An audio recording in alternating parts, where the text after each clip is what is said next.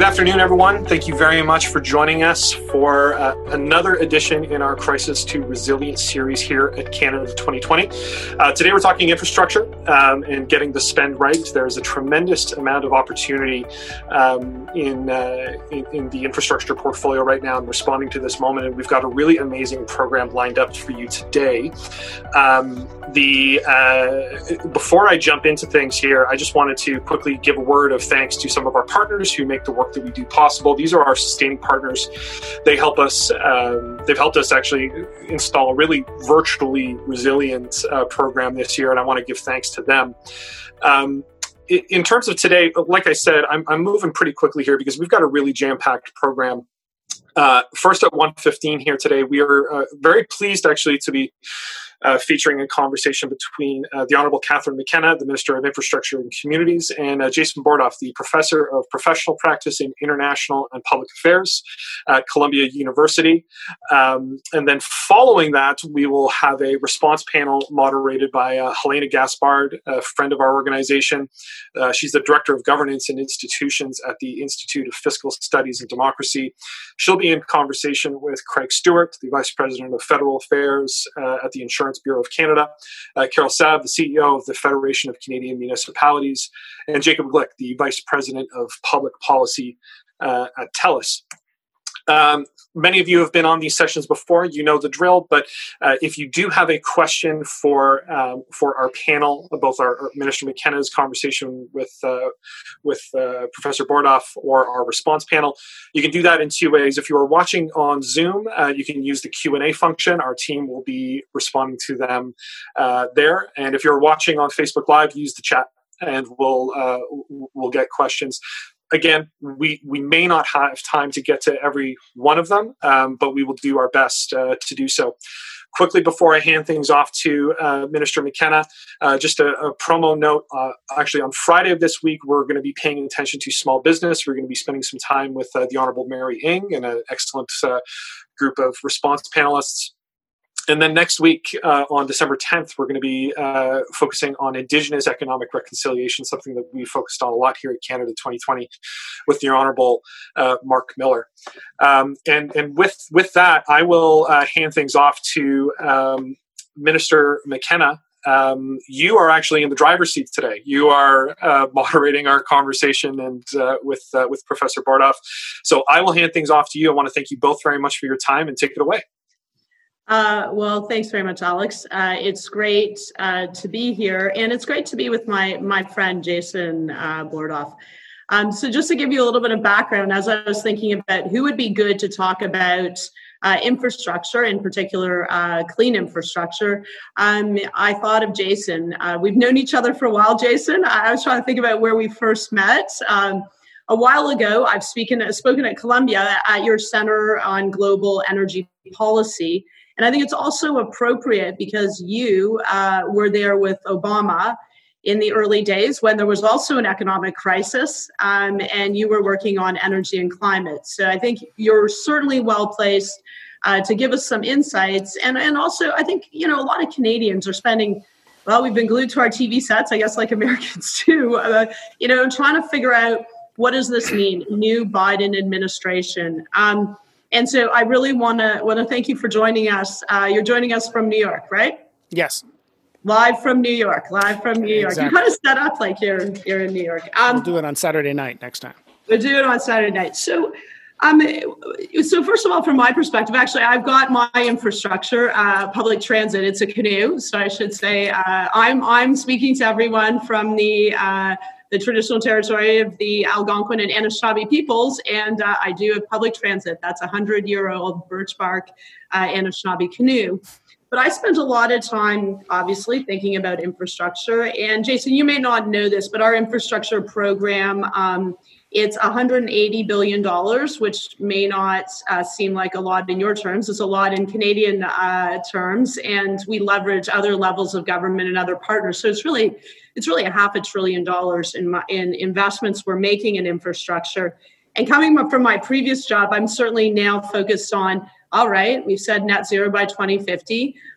We need to get multiple benefits. As I say, I'm a mom. We need to get out of every dollar. We need to get triple benefits, climate, jobs. Of course, we're in a pandemic. That's critically important. And we need to think about inclusivity, which I think is quite aligned with what you guys have been doing. And we just had the fall economic statement. That's a big event here in Canada. Our first female finance minister talked about the importance of creating jobs, about the importance of infrastructure. And we made a couple announcements kind of as a prelude to our stimulus and new climate plan. But we talked about things like investments in trees, investments in electric vehicle charging, also new things like border carbon adjustments, looking at that, a green bond and a sustainable finance task force. So we're thinking about this also from an economic perspective. But let's go to the US. So it was kind of a long few years. I'm happy to see a lot of the folks that I worked with, from John Kerry to Brian Deese. I understand he's going to go and head the National Economic Council. The folks are back because we had to spend a lot of time working with governors and with businesses and with cities who did step up on climate. But I look at this platform. Biden said a $2 trillion sustainable infrastructure, clean and inclusive energy program. What is this all about? What's your understanding of what they're trying to do with this infrastructure program?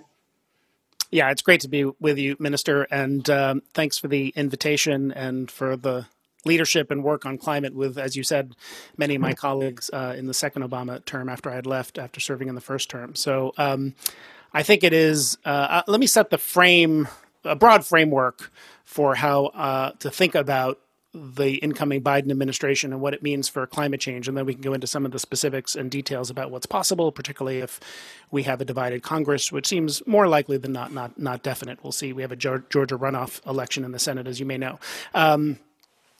The first thing to say is the urgency. If you look at the transition website, go to it if you haven't seen it, and the viewers, there's a button in the upper right corner called Priorities with a drop-down menu with only 4 things, and one of them is climate change.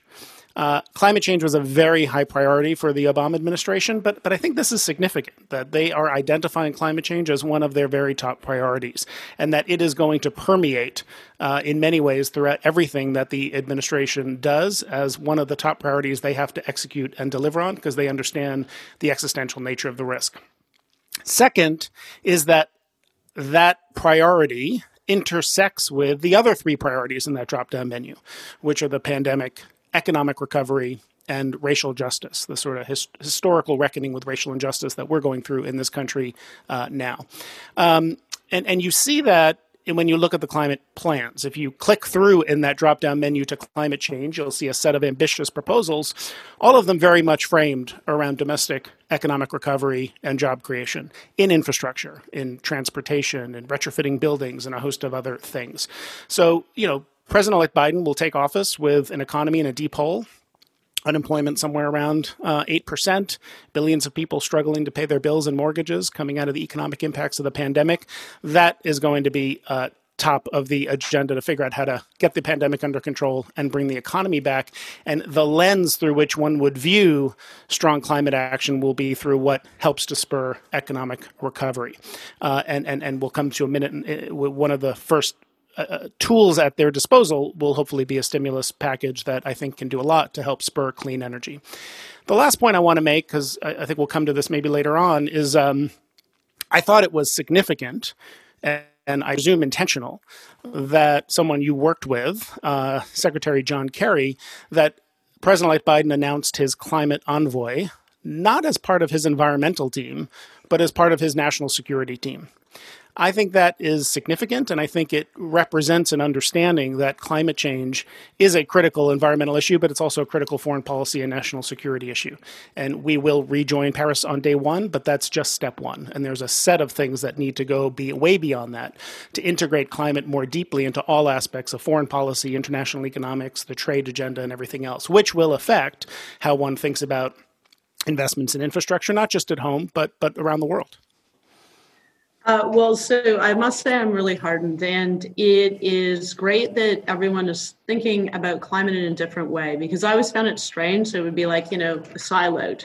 It's actually a cross-cutting everything issue. And certainly when we talk about infrastructure, every dollar we spend, either, as I say to folks, it either makes us more resilient or less resilient. It either increases emissions or reduces emissions. It's a little bit binary. So we should be thinking about it in that way, but also very much on jobs, which I think is key. And this is exactly, I think, how we are thinking about this here. So I think there's huge alignment with the Biden, the incoming Biden administration. But so, like everyone here, I know more about the Electoral College than I thought I know about states. I know about certain counties. It's amazing. So what's going to happen? I think we're trying to figure out, okay, we'll see what happens. There's a couple Senate races, but the machinations of U.S. politics. What does this mean in the current context with the House being where it is, with the Senate? Can he get it? How hard is it to get an agenda through? You were in the White House. How hard will it be to do internationally? Of course, bilaterally, we're thinking about that too, and then multilaterally. Yeah, well, look, everything is hard, particularly when you have a divided government. It's even harder, but there's a lot that I think one can do. And so, as I said earlier, we have the two runoff elections in the state of Georgia. We'll see how they go. I think it's more likely than not that Republicans will maintain a narrow majority in the Senate, and that means Mitch McConnell will be the majority leader, and we'll see what approach he takes. He took an approach under Obama that was really not cooperative, I think, in trying to bring things to the floor and build bipartisan consensus to get big legislation done. And the Democrats lost some seats in the House and so have a narrower majority there. And there's a lot of heterogeneity within the party, more to the left and more moderates. So you can't lose too many Democrats even in the House. The way I think about what the agenda might look like might be in three broad buckets. One is what can be done with Congress and needs congressional action. The second is what can be done with existing executive authority in the domestic context. And then the third is what can be done with, when you're more constrained with Congress, you look to what you can do with existing authority. And one of those authorities is the conduct of foreign policy. And we can talk about what I think can be done with foreign policy because it can be quite a powerful tool to drive climate action. With Congress, even with a divided Congress, divided Senate, as I said, there still needs to be support for the U.S. economy. We are in a deep economic hole, and with a reeling economy, I think both sides will need to come together. There'll be debate over how big a recovery package should be, over what it should go toward, how much relief for the states, for example. But I think there'll be a meaningful continued investment, fiscal stimulus investment in the economy. And that provides an opportunity to invest, particularly when the cost of government borrowing is so low, when real interest rates are negative in real terms. Now is the time to make investments that pay dividends in the future by investing in smart and strategic ways, including in infrastructure, and in clean energy. So I think support for renewable energy, incentives to prevent the early retirement of nuclear power. We don't want to dig the hole deeper in terms of zero carbon nuclear power, investment in other forms of low carbon infrastructure and rail and transit. I think all of those will be things that will be high priorities to invest in. The idea being that, President-elect Biden takes office with some similarity to the situation with which President Obama took office a decade ago, coming out of the Great Recession. And one of the things we did in the stimulus package then, the ARA, the Recovery Act, was large investments in clean energy, which helped, not by themselves, but played a meaningful role in bringing why solar costs are 90% cheaper today, battery costs are 85% cheaper today. You make investments to drive those costs down. Doing that today through investments in the kinds of infrastructure I just talked about, and also in new technologies and innovation. And I think there's an innovation agenda that can also attract support on both sides of the aisle we can talk about. And then I'll just, on existing authority, there is a lot that can be done there. The Clean Air Act gives the federal government not just the authority, but the responsibility to regulate greenhouse gas emissions in the power sector, in cars and in trucks. You'll see stricter regulations on, say, methane emissions from oil and gas production, and then other tools like the power of government procurement, such a large purchaser to drive clean energy and drive down costs through scale. The Federal Energy Regulatory Commission is kind of a sleeper, small, obscure agency, but quite important, actually. With a Democratic majority, it can do a lot. Authority over leasing of the federal lands and waters. So I would imagine a big push for more offshore wind leasing, for example. So there are several tools that, even without Congress, the administration can pursue, not without some legal risk, particularly with a more conservative judiciary and a 6-3 Supreme Court now. And then again, the conduct of foreign policy, we can come to that if you want down the road.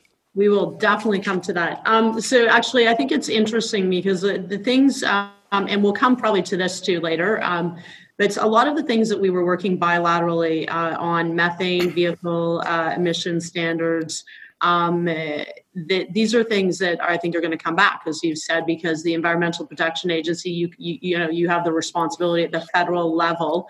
I certainly remember fondly Gina McCarthy. She's hilarious, from Boston. We worked very closely together.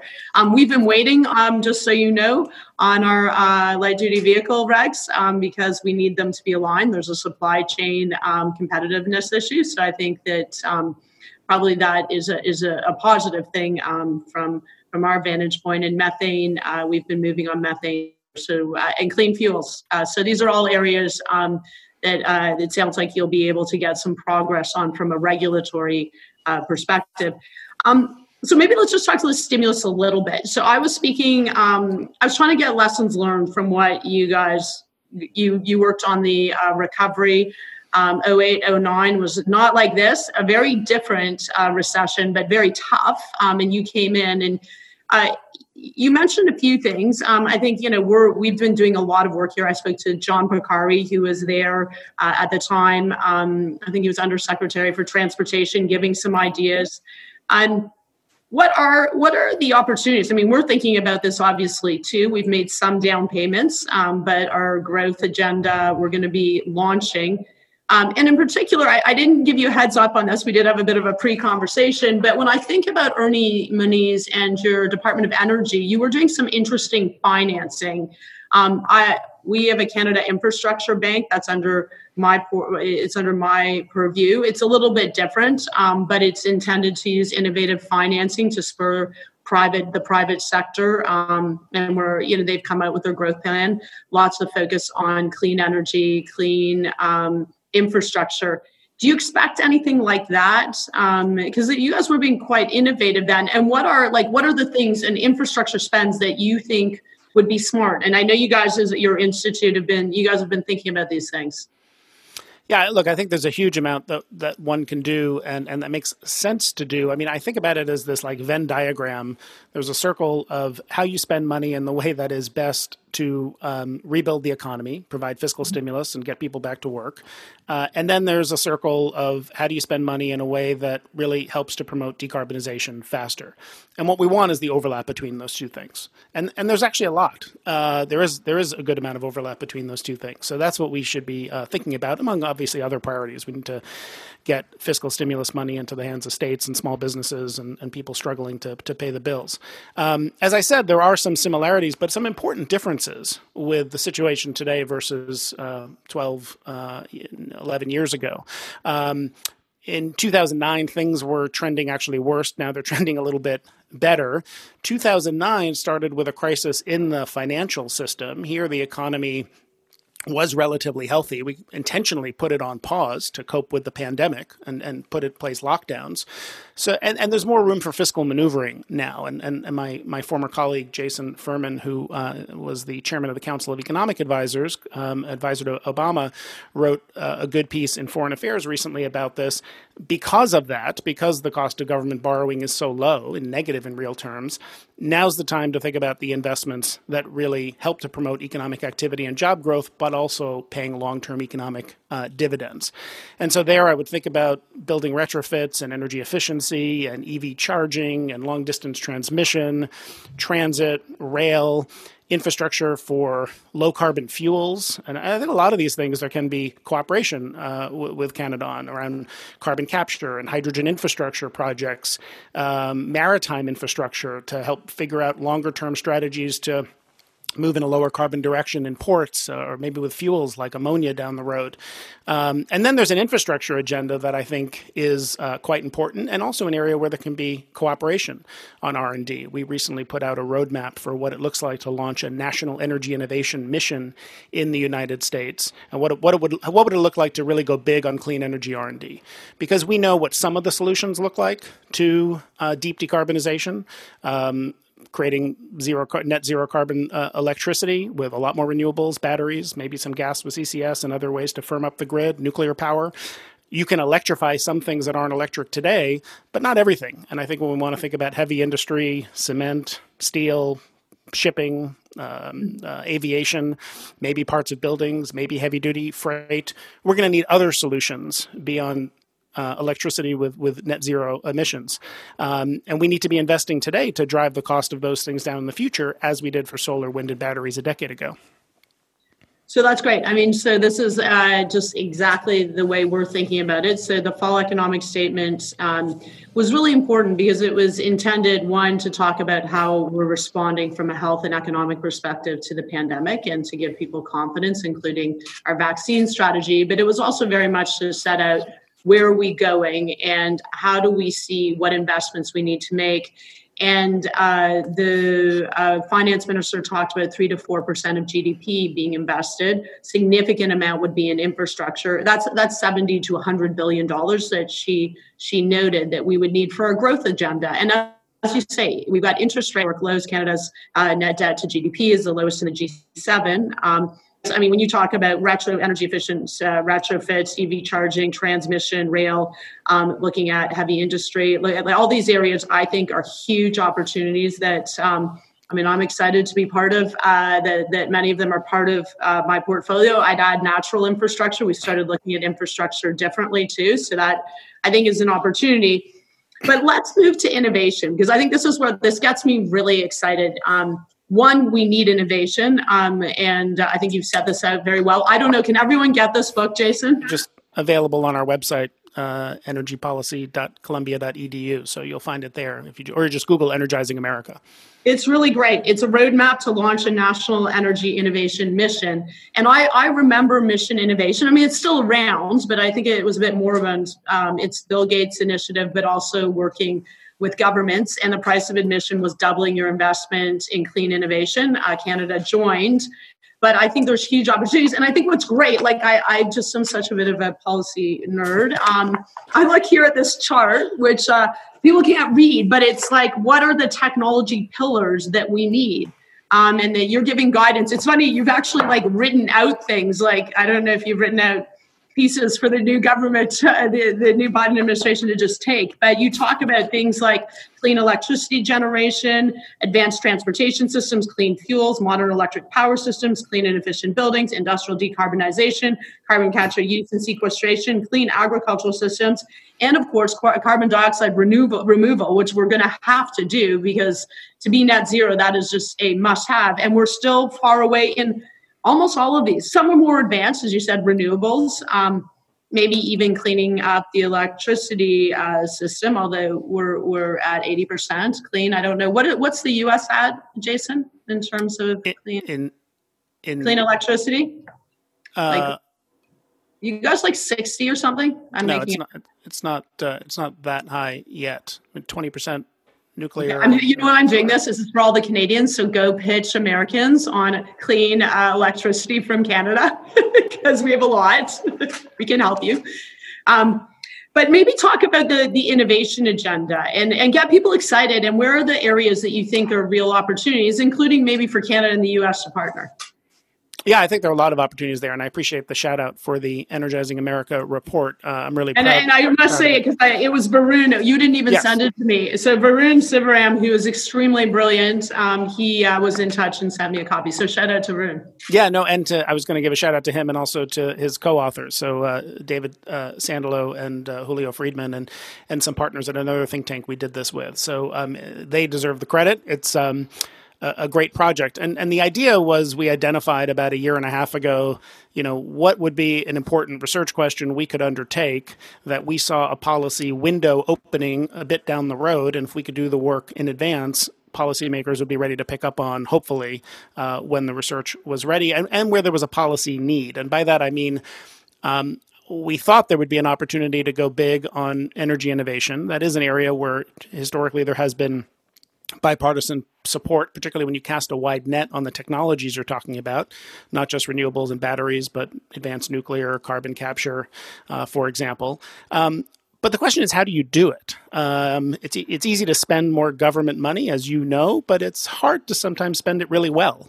So if you want to invest a lot more in energy and R&D and innovation, how should you do it? What are you invested in? What technologies? What sectors? Basic research, the national labs, universities, demonstration, deployment, tax credits, loan guarantees. So that was our question we gave ourselves. And that report is an attempt to answer it. And I think what it shows is how broad the need is, all the different tools. I won't go into all the details about how we suggest deploying this. But I think it also highlights why this is such an important area to focus on. The International Energy Agency did a great study recently. And in their analysis, in a net zero 2050 world, a net zero 2050 scenario, half of the cumulative emission reductions between now and 2050 come from technologies that are not yet commercially available. So there is a huge amount of focus, as there should be and has been, on scaling up renewables, solar and wind, deploying electric vehicles. These are all enormously important. Battery technology to balance intermittency in the grid. They're not sufficient. They're very important, and we can do a lot with them. But as I said a minute ago, there are many other sectors where we're going to need continued innovation to figure out how to generate low-carbon steel or cement, how to balance part of the grid. You'll get solar and wind up significantly, but there will be some component of firm load that may come from hydrogen or gas with CCS. Think about advanced nuclear technology. Think about the role green and blue hydrogen can play. So we can electrify some of that. We can't electrify all of it. And for those hard to abate sectors, that's where we need to think about new technologies. And they're not new. I mean, we know how to do that. It's just expensive today. We need continued technological innovation and demonstration and deployment to drive down costs. And I think this is an area that is ripe, not just for increased investment, but for collaboration, because different countries bring different skills to bear. And I think there's enormous opportunities there that will then lead to commercial opportunities for firms to build new companies, to invest at home and abroad in these new, rapidly growing clean energy sectors. Well, I get very excited about the innovation agenda. I mean, there's some technology we need to scale, price needs to come down, and there's like new innovations. So for all the young people out there, we need you. We need you to, of course, be in the streets, but we also need you to be in the labs, finding solutions as well. So let's talk, and we will take a few questions. So I think we've got till 2:00, and then I have to go to question period, sadly. I'd rather do question period probably here. But so think about your questions. But let's talk about now, I want to go to maybe the international agenda. So let's start very quickly on the big international. And of course, we're just self-interested. So then come to Canada. And I do have like what we did. So everyone can Google US-Canada Joint Statement on Climate, Energy, and Arctic Leadership from 2016, March 2016. That was like early days for us. I remember just being in awe, going to the White House. We'd negotiated a deal, which was amazing in climate, energy, Arctic. So I think that there's opportunities from there. But maybe very quickly, like you said, day one, Paris Agreement, woohoo. Canada, I had to go and literally pitch Europe and China to create a Minister on Climate Action to replace the US to keep momentum going while you guys were a bit on hold, although states and cities and businesses really stepped up. You're back. So what's going to happen on the international front? Yeah, no, I really appreciate the question because I do think it's an area where there's enormous opportunity to do more. And as I said, that's an area where there's significant authority over the conduct of foreign policy. So re-enter the Paris Agreement and having someone of Secretary Kerry's stature as the climate envoy is just an enormous demonstration of the importance that I think the administration places on climate diplomacy and interaction with countries around the world. Because, again, 85% of emissions come from outside the U.S., and we have to work with countries around the world to elevate ambition. I think that will be a major area of focus, not just re-entering Paris, but how do we think about collectively raising ambition so we can go into the next round of UN meetings in Glasgow roughly a year from now with a really strong and ambitious set of targets consistent with where we need to get to. I think you need to couple that with an increased focus on implementation strategies. It's great it is necessary and important to have higher ambition a year from now in Glasgow, but we should recognize that many countries are already falling short of the Paris commitments that they made. So ambition is important, but we need to focus on a strategy of financial and technical assistance to help countries make sure that we have strategies to achieve these targets.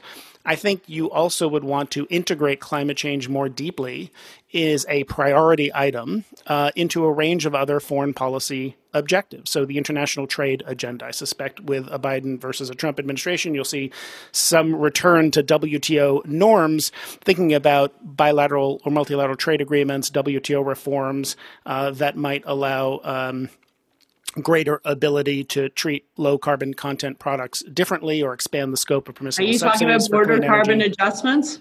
Well, I mean, I think President-elect Biden has said that he favors carbon border adjustments. The European Union has said that they're going to pursue a strategy to put those in place. I would hope there'd be an ability to cooperate and work collectively to figure out how to do that rather than target carbon border adjustments at one another. So I hope there'll be an opportunity to use diplomacy to think about how to do that to level the playing field for domestic firms and raise ambition for others. Another important tool, I think, is multilateral finance. So in 2018, the Development Finance Corporation replaced its predecessor, the OPEC, has greater authority and in many respects. I won't go through all the different ways, but that's really important to help think about how to work with multilateral finance institutions around the world and regional development banks to develop strategies that work economically as well as environmentally for rapidly growing emerging market countries to invest in cleaner energy. About half, more than half, I think, of development finance today goes to the electricity sector. Many countries lack access, as you know, to electricity or reliable electricity. In the campaign, President-elect Biden said he would hold China accountable for coal investments through Belt and Road. Well, you can't beat something with nothing. So if you want to do that, you have to put a package on the table that works for emerging market countries from a financial standpoint. And I think DFC, the Development Finance Corporation, will be one way to do that. Development assistance at the Treasury Department, debt relief negotiations will be going on that could include a climate dimension. I think there's a range of tools in foreign policy and international economics that the administration could use to elevate climate in the agenda. So that's great. Fifth anniversary of the Paris Agreement, folks. We need to land the market text. That was the text I was responsible. We need the rules now for that. So hopefully that was actually, I looked at this 2016 agreement. And of course, Mark Carney working on climate disclosure. I think that's really important. That also is related to where the money goes. And when we did Powering Past Coal, you guys were gone away for a little bit, but we did Powering Past Coal. Getting countries off coal does require supporting them and investing. They need often a differential because of risk and other reasons, and so we need to figure that out. I'm just going to quickly. But you can't talk about that because we got to go to Canada now because we're very self-interested here.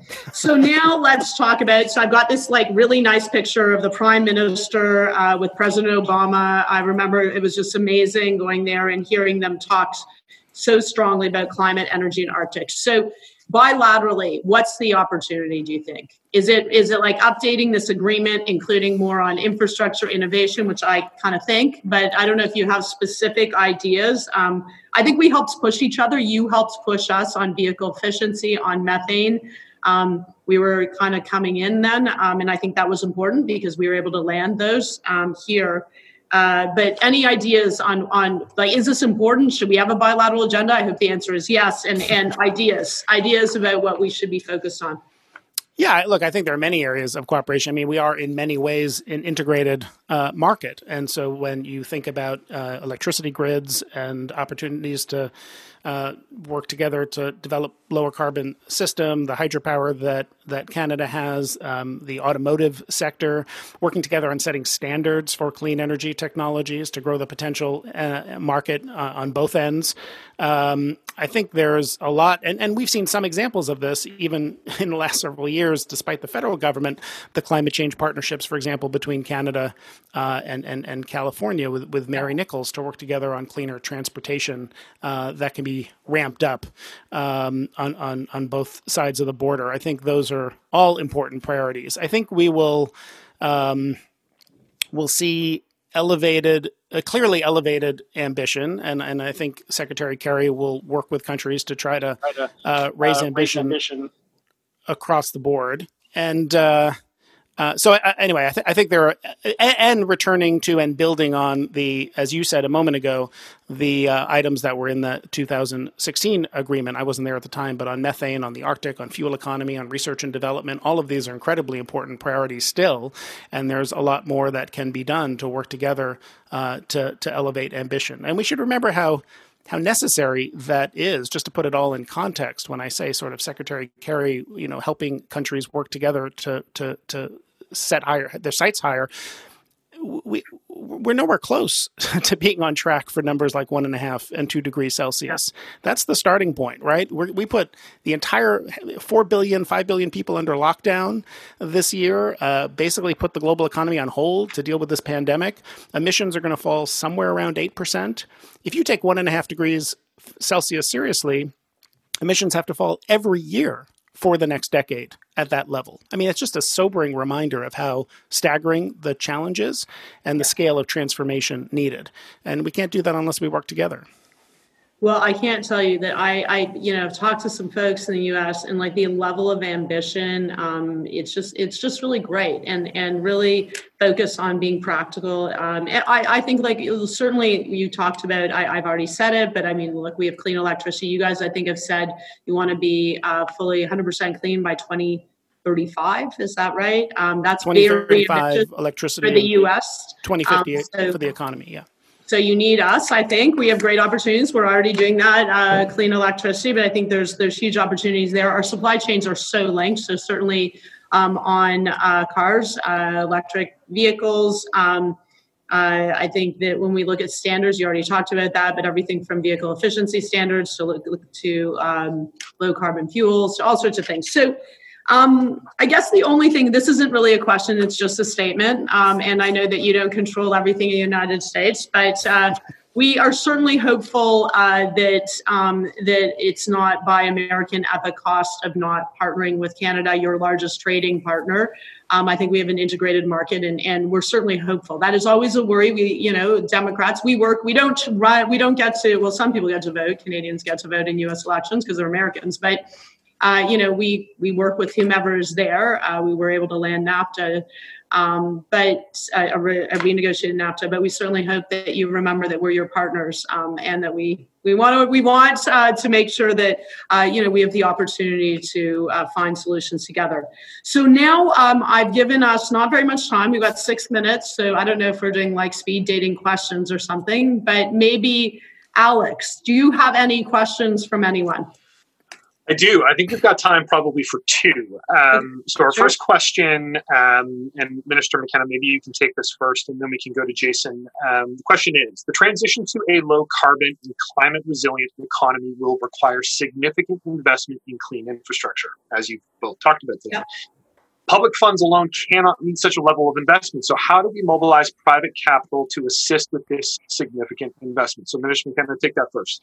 So I think that's a critically important question, because even internationally, there's a lot of focus. We need a pathway to $100 billion. I'm like, gosh, we need trillions. We need trillions if we're going to do it. I don't even know how many trillions. It's been different estimates of, quantums of tens of trillions of dollars. So we certainly can't do that. Government just does not have the firepower, and it doesn't make sense that we're not all working together. So, in Canada, I've talked about our $180 billion infrastructure program. So leverage that. We're $500 billion, but that's still nowhere near where we need to be on infrastructure investments. So we've got the Canada Infrastructure Bank. It just announced it's $35 billion, but it just announced a $10 billion shorter term growth plan, which is rightly focused on what can we get done soon that'll create jobs, but also lead us, into a cleaner future. And actually, interestingly, they have done clean ag. We haven't talked a lot about agriculture. That's got to be part of the solution. So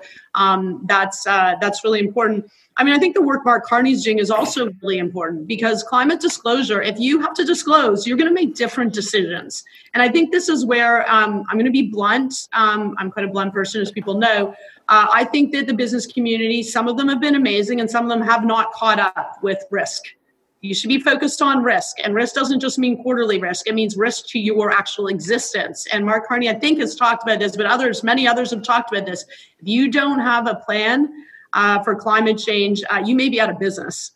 Because if you're making investments, there will be likely stranded assets. There will be stranded assets, and we're going to have to, people need to be making decisions based on the science. We talk about evidence-based decision-making. Everyone needs to make that.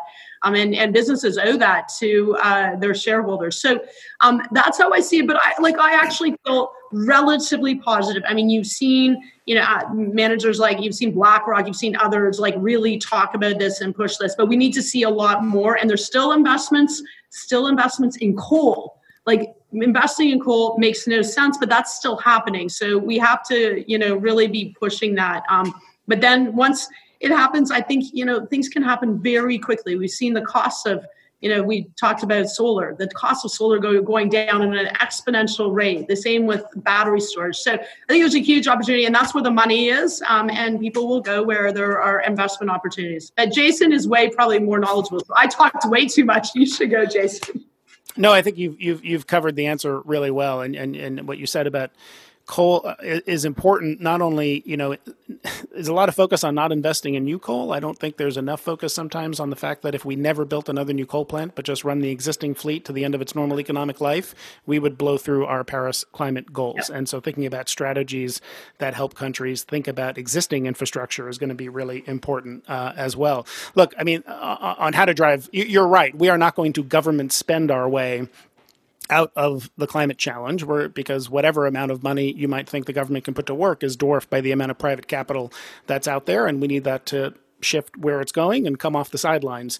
And I wouldn't have spent a career working in policy and built a center focused on policy design if I didn't think policy was critical to this. We're going to need to change incentives, internalize the social cost of internalize externalities, carbon price, or other government policies that do what government policy is designed to do, which is to account for pollution and make sure that people are considering that in the decisions they're making, and that's going to shift where the capital goes. I think that's really important through contracts for differences approaches, to de-risk investments, to invest in innovation early stage, to drive down the cost of things until they are at a stage where the private sector can pick them up for commercialization and deployment.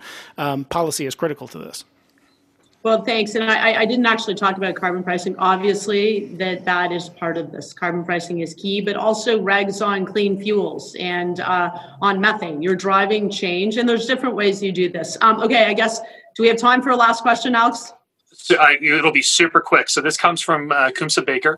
Can you expand more on triple bottom line, specifically on inclusivity? How can government prioritize inclusivity with existing dollars being spent?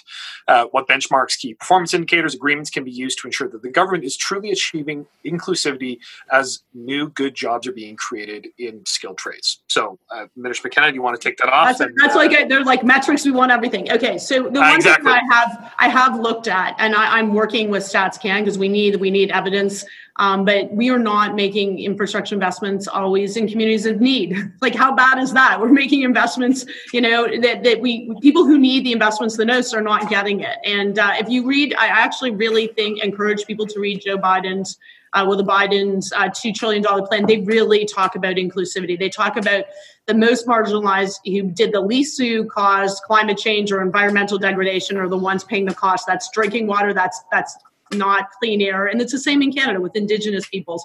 Every investment we make, we need to be thinking about that. And that's what I'm now doing. We need to develop better tools to do that. But I'll give an example. I just made an announcement. It was with Ahmed Hussein in Toronto, a lower income neighborhood, and it was a disaster mitigation project.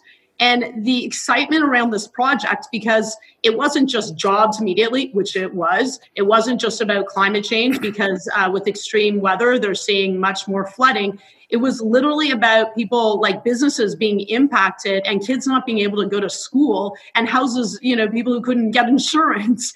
And these were people who could not afford this. And so that's what inclusivity looks like. It means thinking about what are the impacts of the decisions you make, both in a negative and a positive way. And so I think this is critically important. And it's a real shift from how I think we've thought about making decisions. I think that's racialized communities. I think that is Indigenous communities. It's also people who live in rural areas, because I think we don't think about inclusive. I think we got to broaden how we think about that and make everyone part of the solution. That's extremely important to me. Yeah, I know we're at 2 minutes over. You can't overstate the importance of this, as you said, in President-elect Biden's agenda. And I think recently, in the last year or two, this convergence, this coming together of the environmental movement, the climate movement with the racial justice community is very important. And it's going to have long-term impacts for how we think about climate policy, thinking about the impacts of climate change on agricultural workers, on low-income and historically disadvantaged communities, thinking about where communities that have historically been affected by climate change and pollution from the energy we've been using for a long time, the impacts of affordability of climate policy and of energy in low-income communities in the U.S., but in the global South as well. This is about energy access and equity in countries that are not responsible the way some larger economies are for historic emissions. Thinking about how to deploy significant resources and design climate policy in a way that puts front and center issues of equity and race and justice has really taken is in a very different place now, that conversation, and that's really important and will be a major focus for how I think you see climate policy designed. That's going to do it for us for this first portion here. Professor Bordoff, Minister McKenna, thank you. We have tons of questions that we didn't get to, but Minister McKenna, I'm going to send them to your team right. If you guys want to dive into it a little bit. I'll do the answers and question period. I'll just exactly. But thank you very much for joining us for our Crisis to Resilience series today. While you exit, I'm going to ask my response panel to turn their cameras on, turn their microphones on, and we'll move along to that. So, Minister McKenna, Jason, thank you so much. We really appreciate your time. Thank you so much. Great. Thank Thanks, you. Jason. Thanks. Bye.